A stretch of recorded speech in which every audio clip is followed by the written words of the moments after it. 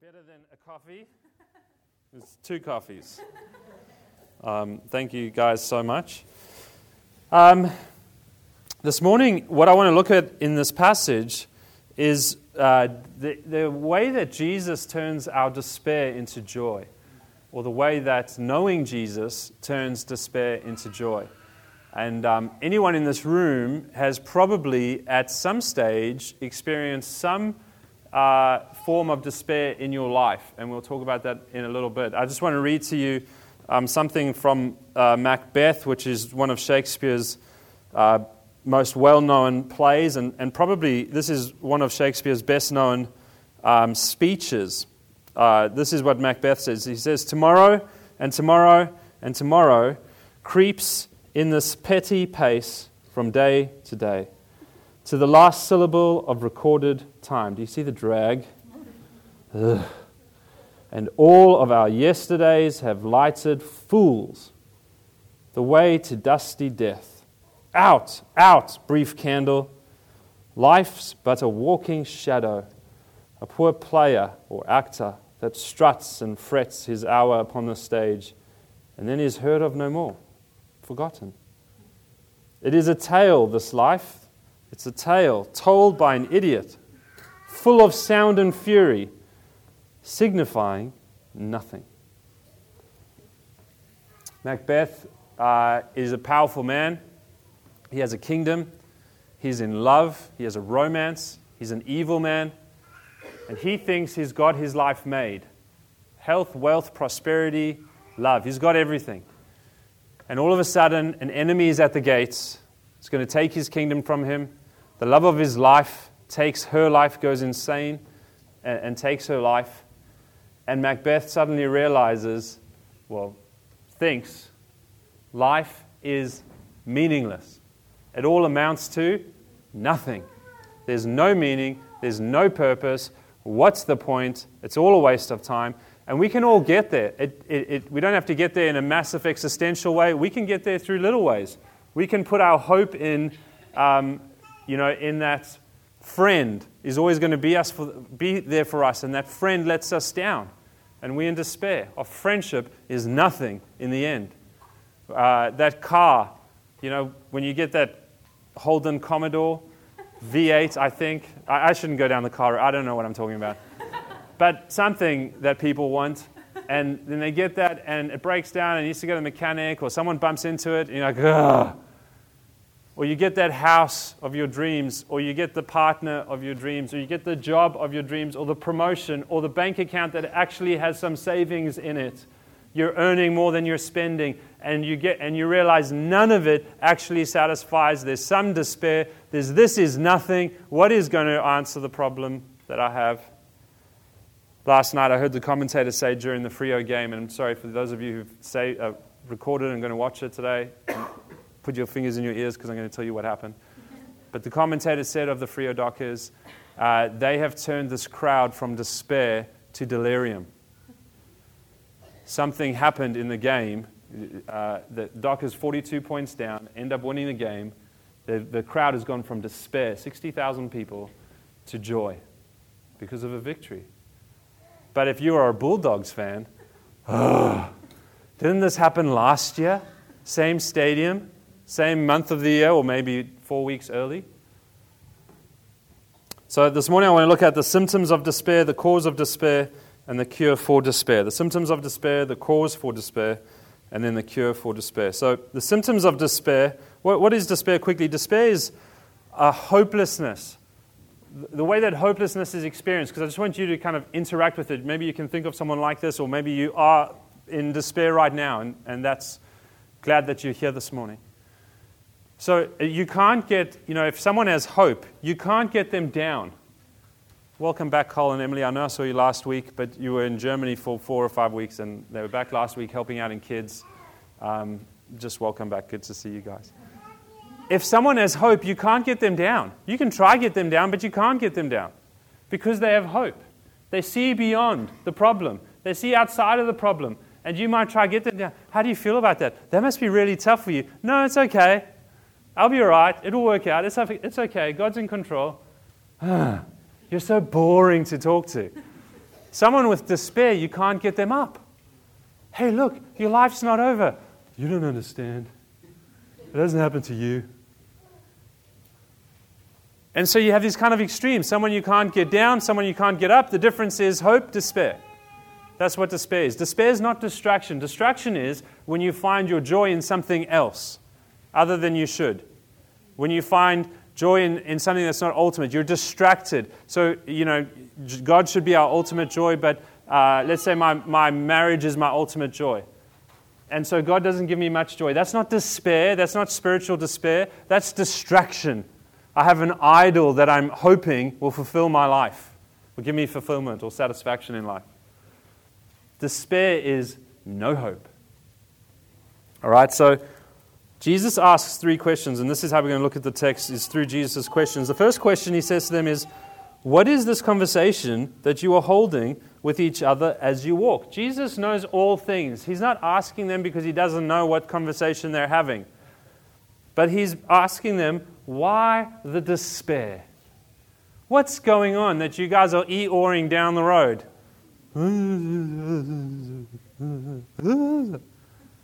Sounds like Caleb playing Dutch Blitz.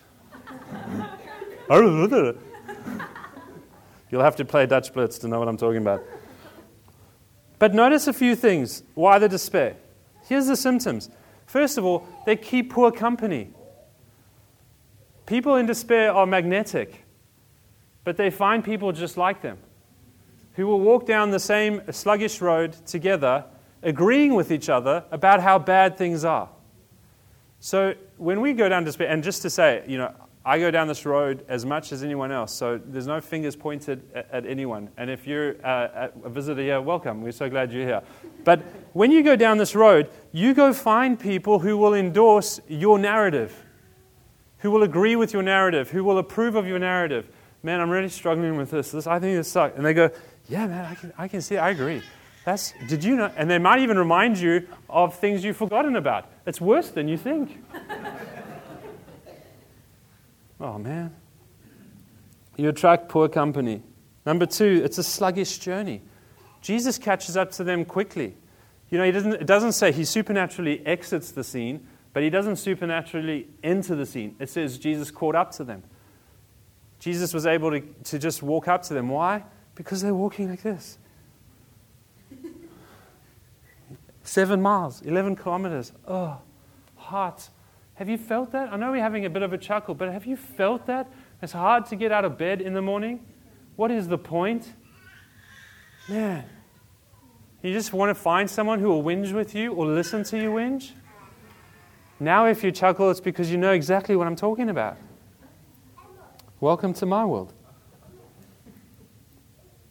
Thirdly, another symptom is withdrawal or disengagement. They're walking in the wrong direction. They're supposed to be in the group of disciples. They're supposed to be with Jesus' people. But they're basically just going back to their old plan.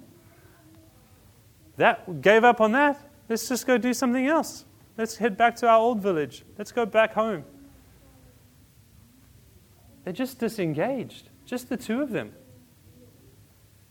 We don't know if it's 2 friends, if it's 2 brothers, if it's a husband and wife. We don't know. We don't know who the 2 are. We just know 2 of them are disengaging from the disciples. Number 4, there's blindness. They just don't understand what's going on. When you listen to the narratives that we share, they just don't really get it. Have you ever had a story or something gone on in your life and you misinterpreted it? Have you ever misinterpreted anything in your life? Have you ever done it negatively? I mean, it's nice when you assume. It's nice if you're the kind of person that assumes the best and it's not always the best. That's great. I'd love to be your friend. But have you ever been the kind of person that assumes the worst and it's not always the worst? Or just didn't understand? Whatever. They have these discouraging conversations, which I've already talked about. But when you're in despair, your conversations never end in health. They never end in something good. You may not feel like you've gossiped. You may not feel like you've said anything evil. But your conversations aren't pressing each other towards community or towards faith or towards trust. The conversations are really encouraging one another to believe your narrative, to do what you think is best for yourself. Number whatever, there's kind of a hard-heartedness. They just kind of think everyone's on their page. They kind of say to Jesus, when he asks another question, we'll get there, like, don't you know? It's like the only thing anyone's talking about. And that's how we feel in despair. It's like, how can anyone not understand what I'm going through? I am the center of the universe, and my story should be known by everyone. What do you mean you don't get it? How do you not? You're so insensitive. Again, we might not say these things, but our hearts kind of feel them. And lastly, for now, there's this kind of self-reliance. We're just going to get on with our lives as best as we think we should. Who can you trust when you can't trust anyone else? Yourself. Who do you trust when a friend's hurt you? Yourself. Who do you turn to when you're arguing with your spouse? Nas and I never argue, but if in theory we did. Who do you turn to? I have it on good authority that it's yourself. When God's not working out the way you think He's supposed to work out, who do you turn to? Yourself. Who do you turn to when your dream job's no longer the dream?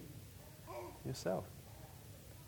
Who do you turn to when your kids aren't these Einstein geniuses who are going to solve your every problem and give you purpose and meaning that you lack in life?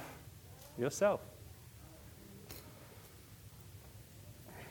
Sorry, my kids are fantastic. You guys are wonderful. You're in no way a major disappointment. And I do mean that, not sarcastically. Despair often leads to disengagement. That's the summary. What is the symptom? If we can boil it down into kind of its essence, on the stove, put despair in a pot on the stove and just boil it away till it gets down to a nutshell. What is the essence of despair? How do you see it? The symptom that you see, a disengagement, a turning into ourselves, a turning to ourselves.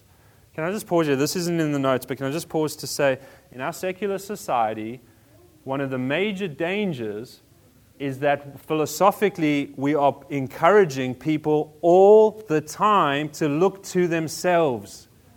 If that is the outcome of despair, we are asking people to live as if they are hopeless until they are hopeless.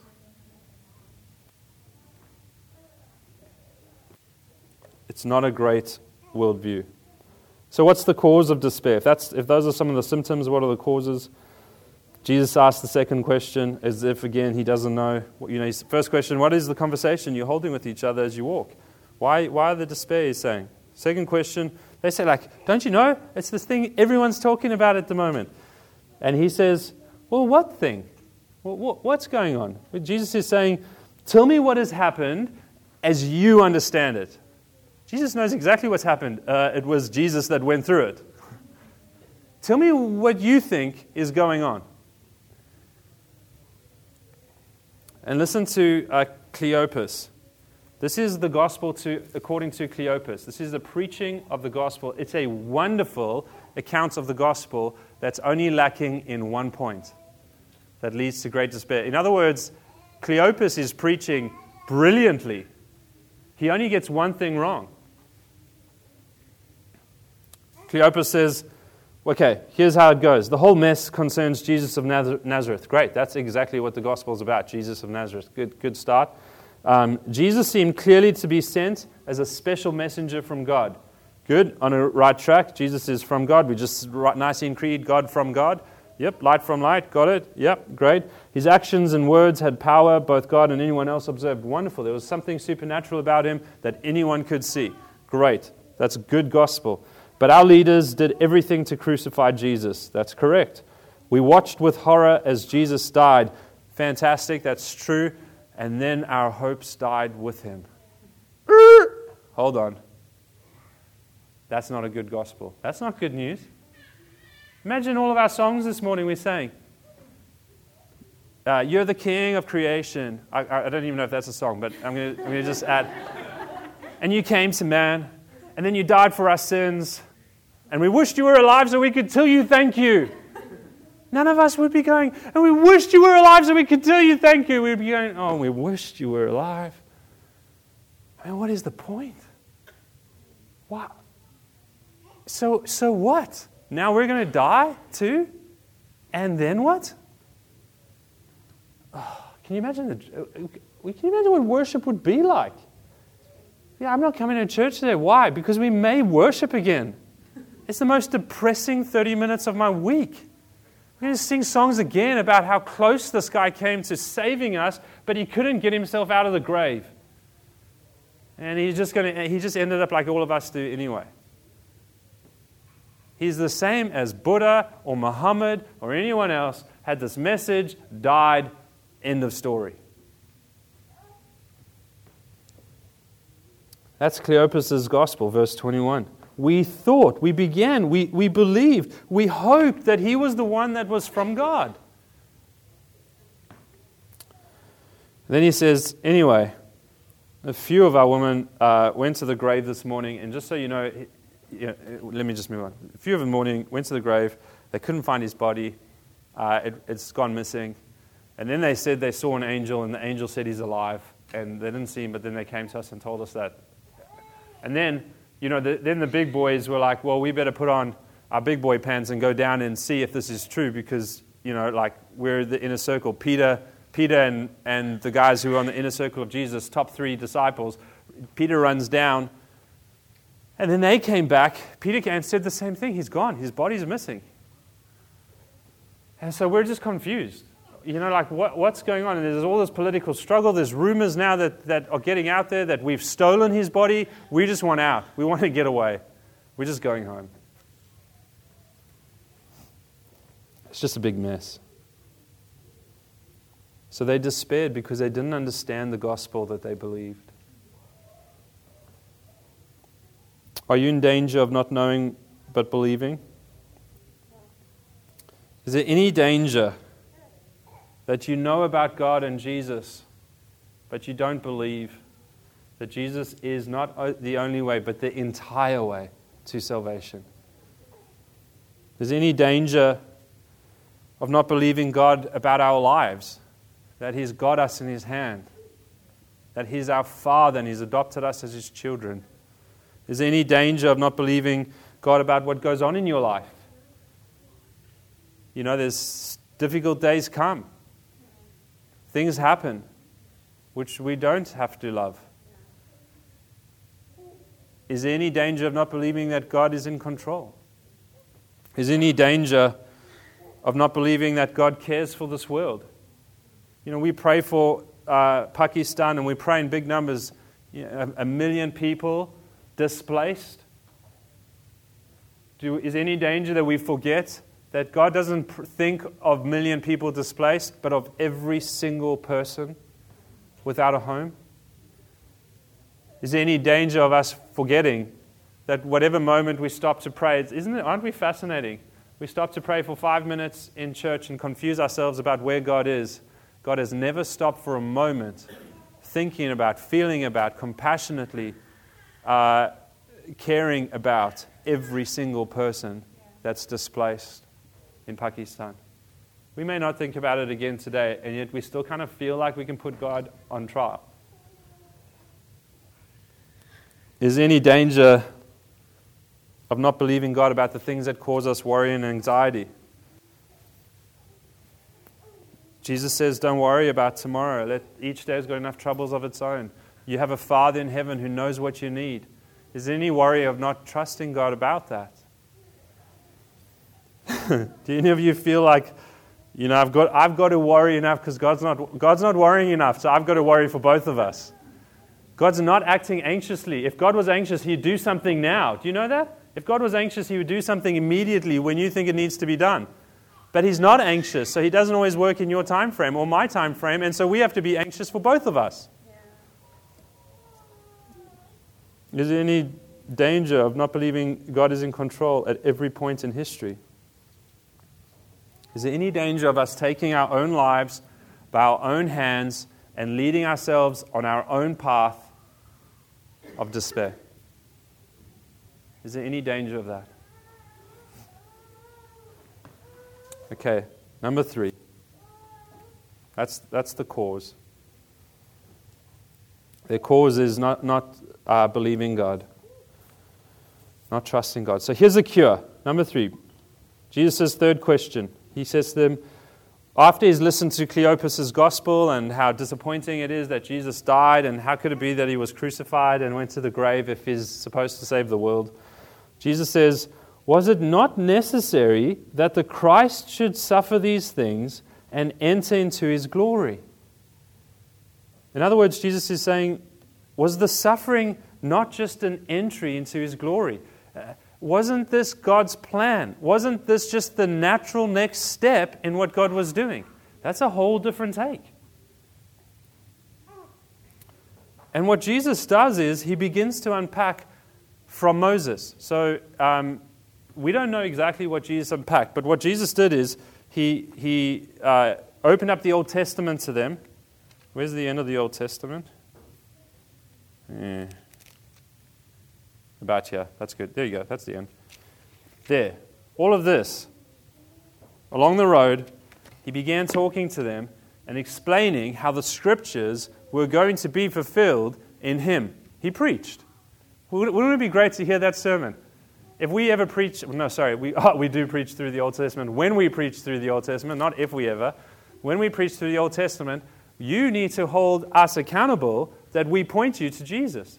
In other words, if we're preaching about David and Goliath, don't let us send you out of here saying, here's the moral of the story. David killed that giant and he saved his nation. If you really trust God, if you really believe God, God will let you do mighty things and help people around you. That's not at all the message. The message is that God is going to send the Son and he will fight our battle for us and he will conquer sin and death and he will have a victory for all his people. And we're just the people who go along for the ride. You've got to help us make sure we're always pointing to Jesus. Jesus did that. And he explained how the scriptures... So I thought, let's just look at a few. Amos. Maybe Amos 8:9. Amos prophesies that there will be a time when the sun will go down at midday and darkness will cover the earth. It will be a terrible day. What happened when Jesus was crucified on the cross? Midday. Said that darkness covered the earth rumbled. An unnatural, supernatural darkness covered the earth. Amos prophesied that hundreds of years before. What about Genesis 22? God tells Abraham to go sacrifice his son. But then when Abraham is about to do it, he says, no, stop. And he provides a thicket, a lamb in the thicket, an animal in the thicket.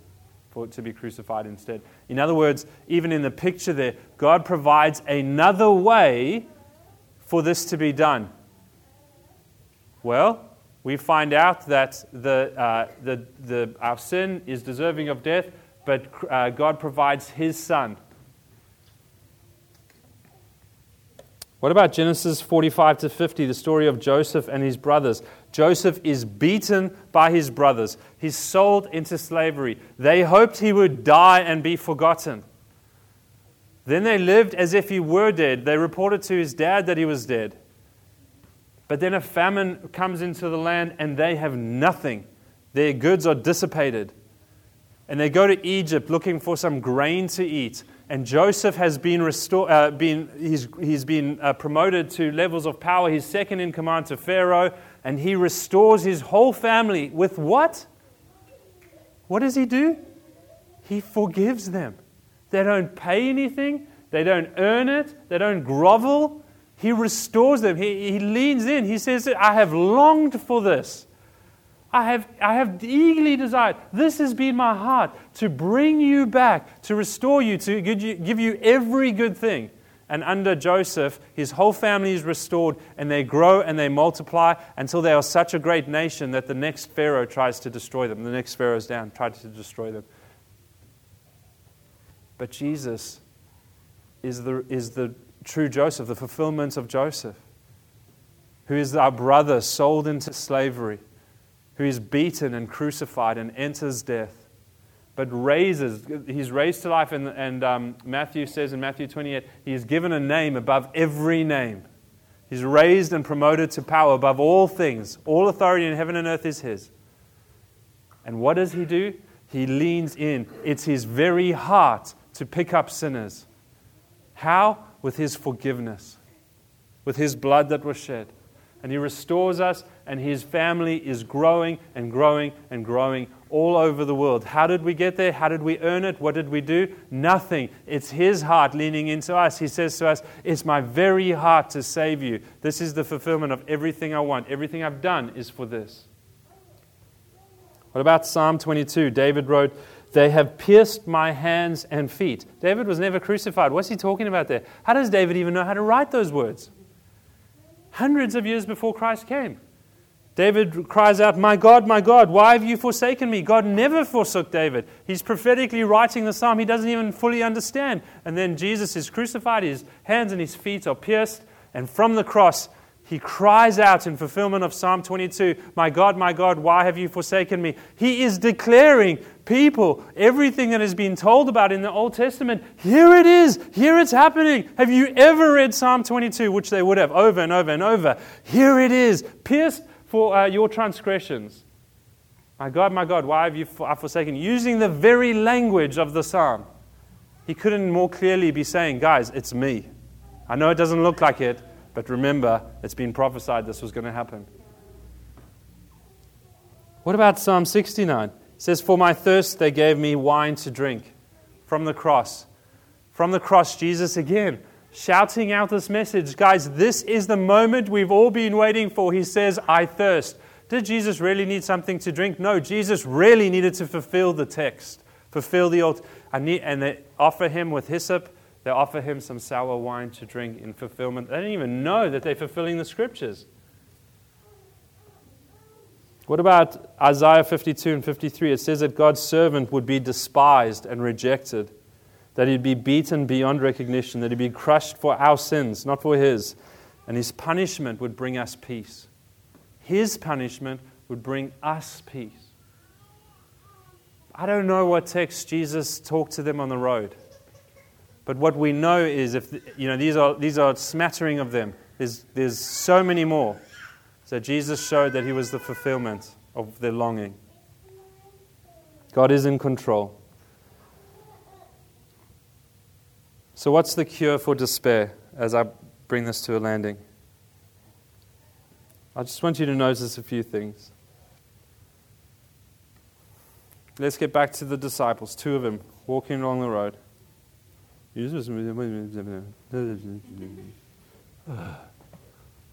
Jesus comes to them. Number one, Jesus draws near to them. They weren't running around trying to find Him, doing their best.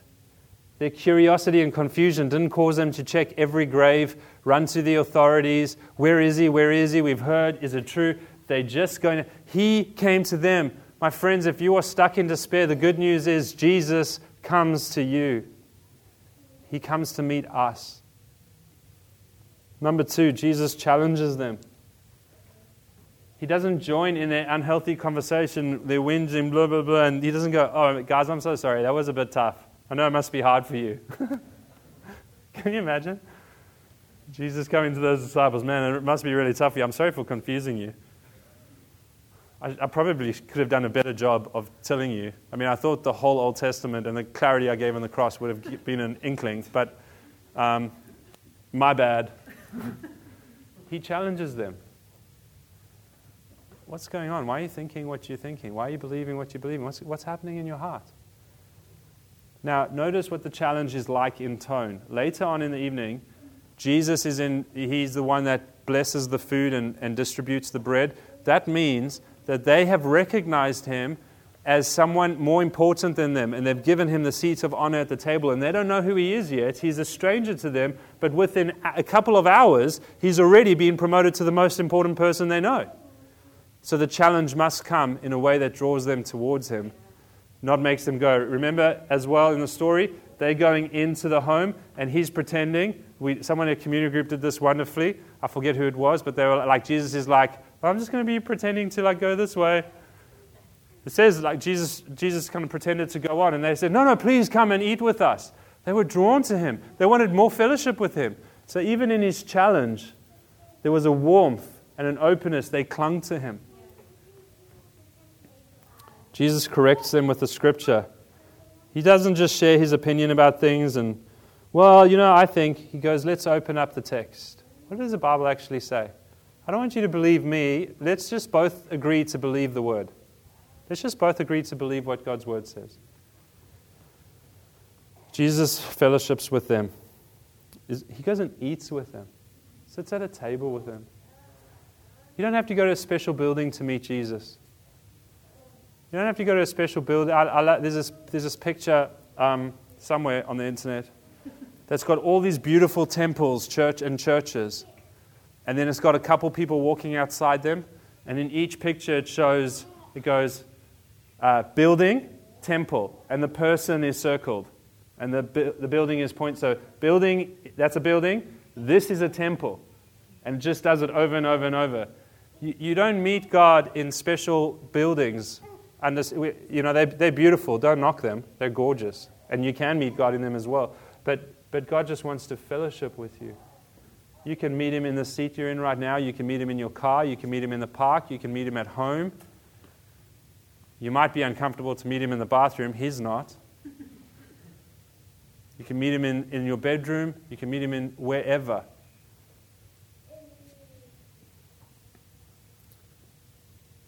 Jesus opens their eyes. What a wonderful way of showing us, even though they were wrong, even though they despaired, even though they were walking away from where they should have been, there is so many things He could have pointed at and just got, you've done this, and you've done this, and you've done this, and you've done that, and you've done this. He doesn't. He just shows them. At the end of the day, you can't do it. You need me to open up your eyes. And He opens their eyes to see Jesus. If you're struggling in despair, you need Jesus to touch you, to touch your heart, to touch your eyes, to see and believe. So what do you have when Jesus turns your despair into joy again? What is the result? And this really is, I'm going to land here and Jib can take us into communion. What is the result when Jesus turns your despair into joy? 3 things we see with them. Number 1, they have faith in Jesus. Their faith is restored. They hoped before. They had something of faith before. It wasn't that they were faithless, but they had a deep and profound faith this time. They were yes, He is the one. Number 2, they were re-engaged in community.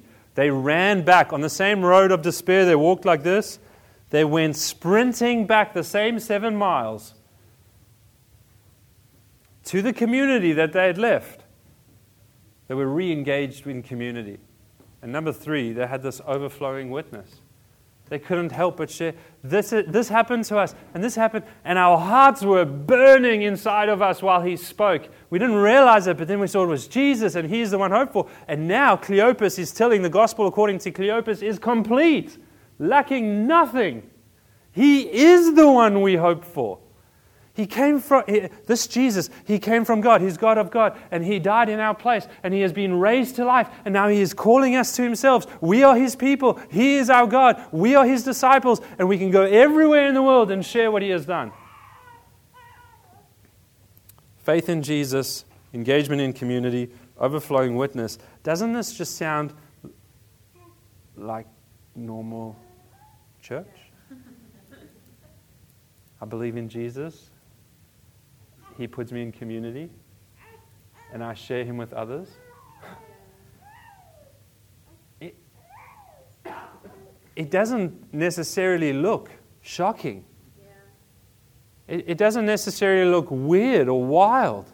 No, when Jesus opens your eyes, man, you're going to be running around. You'll probably be in Perth, like standing there with a microphone and a speaker, telling everyone they need to turn or they'll burn. Probably not. It's probably not going to look like that. Man, you're going to be running around, and everyone your shadow touches, they're just going to be healed because you're just going to be overflowing with Jesus. Well, potentially at times. That happened to Peter once. But probably not. Your shadow is probably just going to be a shadow. When Jesus turns our despair into joy, My faith in Jesus is locked in. He's the one I've hoped for. Nothing else can replace him. He's everything I need. I'm in community that's pretty messed up and confused. These are the same people that were confused hours before, not knowing where they're going. Women seeing angels, guys going to the tomb. Oh my goodness, what's happening? You know, it's okay to be in community that doesn't know what's going on. That's all right. What's happening? What's Jesus doing in your life? I don't really know. I'm confused. I'm struggling with despair. It's okay, man. There's been disciples who've been there before. Let's go together. Let's pray. Let's go to Jesus. Let's trust him. Whatever he started in your life, he'll bring it to completion. An overflowing witness. Overflowing witness doesn't have to be weird. Overflowing witness can just be, could I tell you the best news I've ever heard? Can I share it with you? Can I tell you what God's done?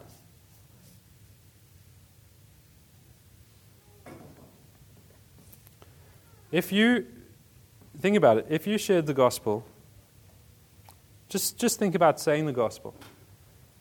God has sent his Son into the world to live in our place, to die in our place, crucified, suffered, was suffering not necessary to enter into glory. He was raised to life, given a name above every name, and now he leans into sinners at every stage of their lives, because even after we receive Christ, we stumble and we fall. He leans into us. He picks us up over and over and over, washes us with his righteousness and forgiveness, and calls us brothers. It even says he calls us friends. He stands and intercedes for us. He promises that what he has started, he will bring to completion. And he says, you know what? From now on, call God your Father, because you're his children. If you can say that and nothing inside of you happens, then you're probably in despair. If there's not an ounce of joy to go, oh, whoa, this changes something. This changes everything. Then there's probably some despair. But if you can say that, and it feels a little bit like, I heard a story last night of a young man who accidentally shot a chicken in the neck, and there's a little bit of blood sprouting. If you can tell the gospel and you just suddenly feel joy, a little bit like, psh, psh, psh, whoa, something's happening to me. It's a little bit out of control. It's a little bit crazy. It's a little bit not me. Sorry, it's a little bit gross. That's okay. It's okay. Actually, when you're in despair, joy is the last thing you want. Every bit of our pride, things God owes us, God needs to kind of show up the way we expect. Turning to pride, turning to Jesus it's not possible for us to do. That's why he has to come to us. Has to prick us in the heart. And joy begins to sprout out and fill us. There's hope. If you are in despair this morning, there's great hope for you. Not because this church will give you hope, not because my preaching will give you hope, but because Jesus, our Lord and Savior, will come and lean in, and he will come and give you hope. And if you have joy this morning, if you know exactly who Jesus is, you know exactly what he's done, and you know exactly where he's going, praise God. Praise God. Let me pray.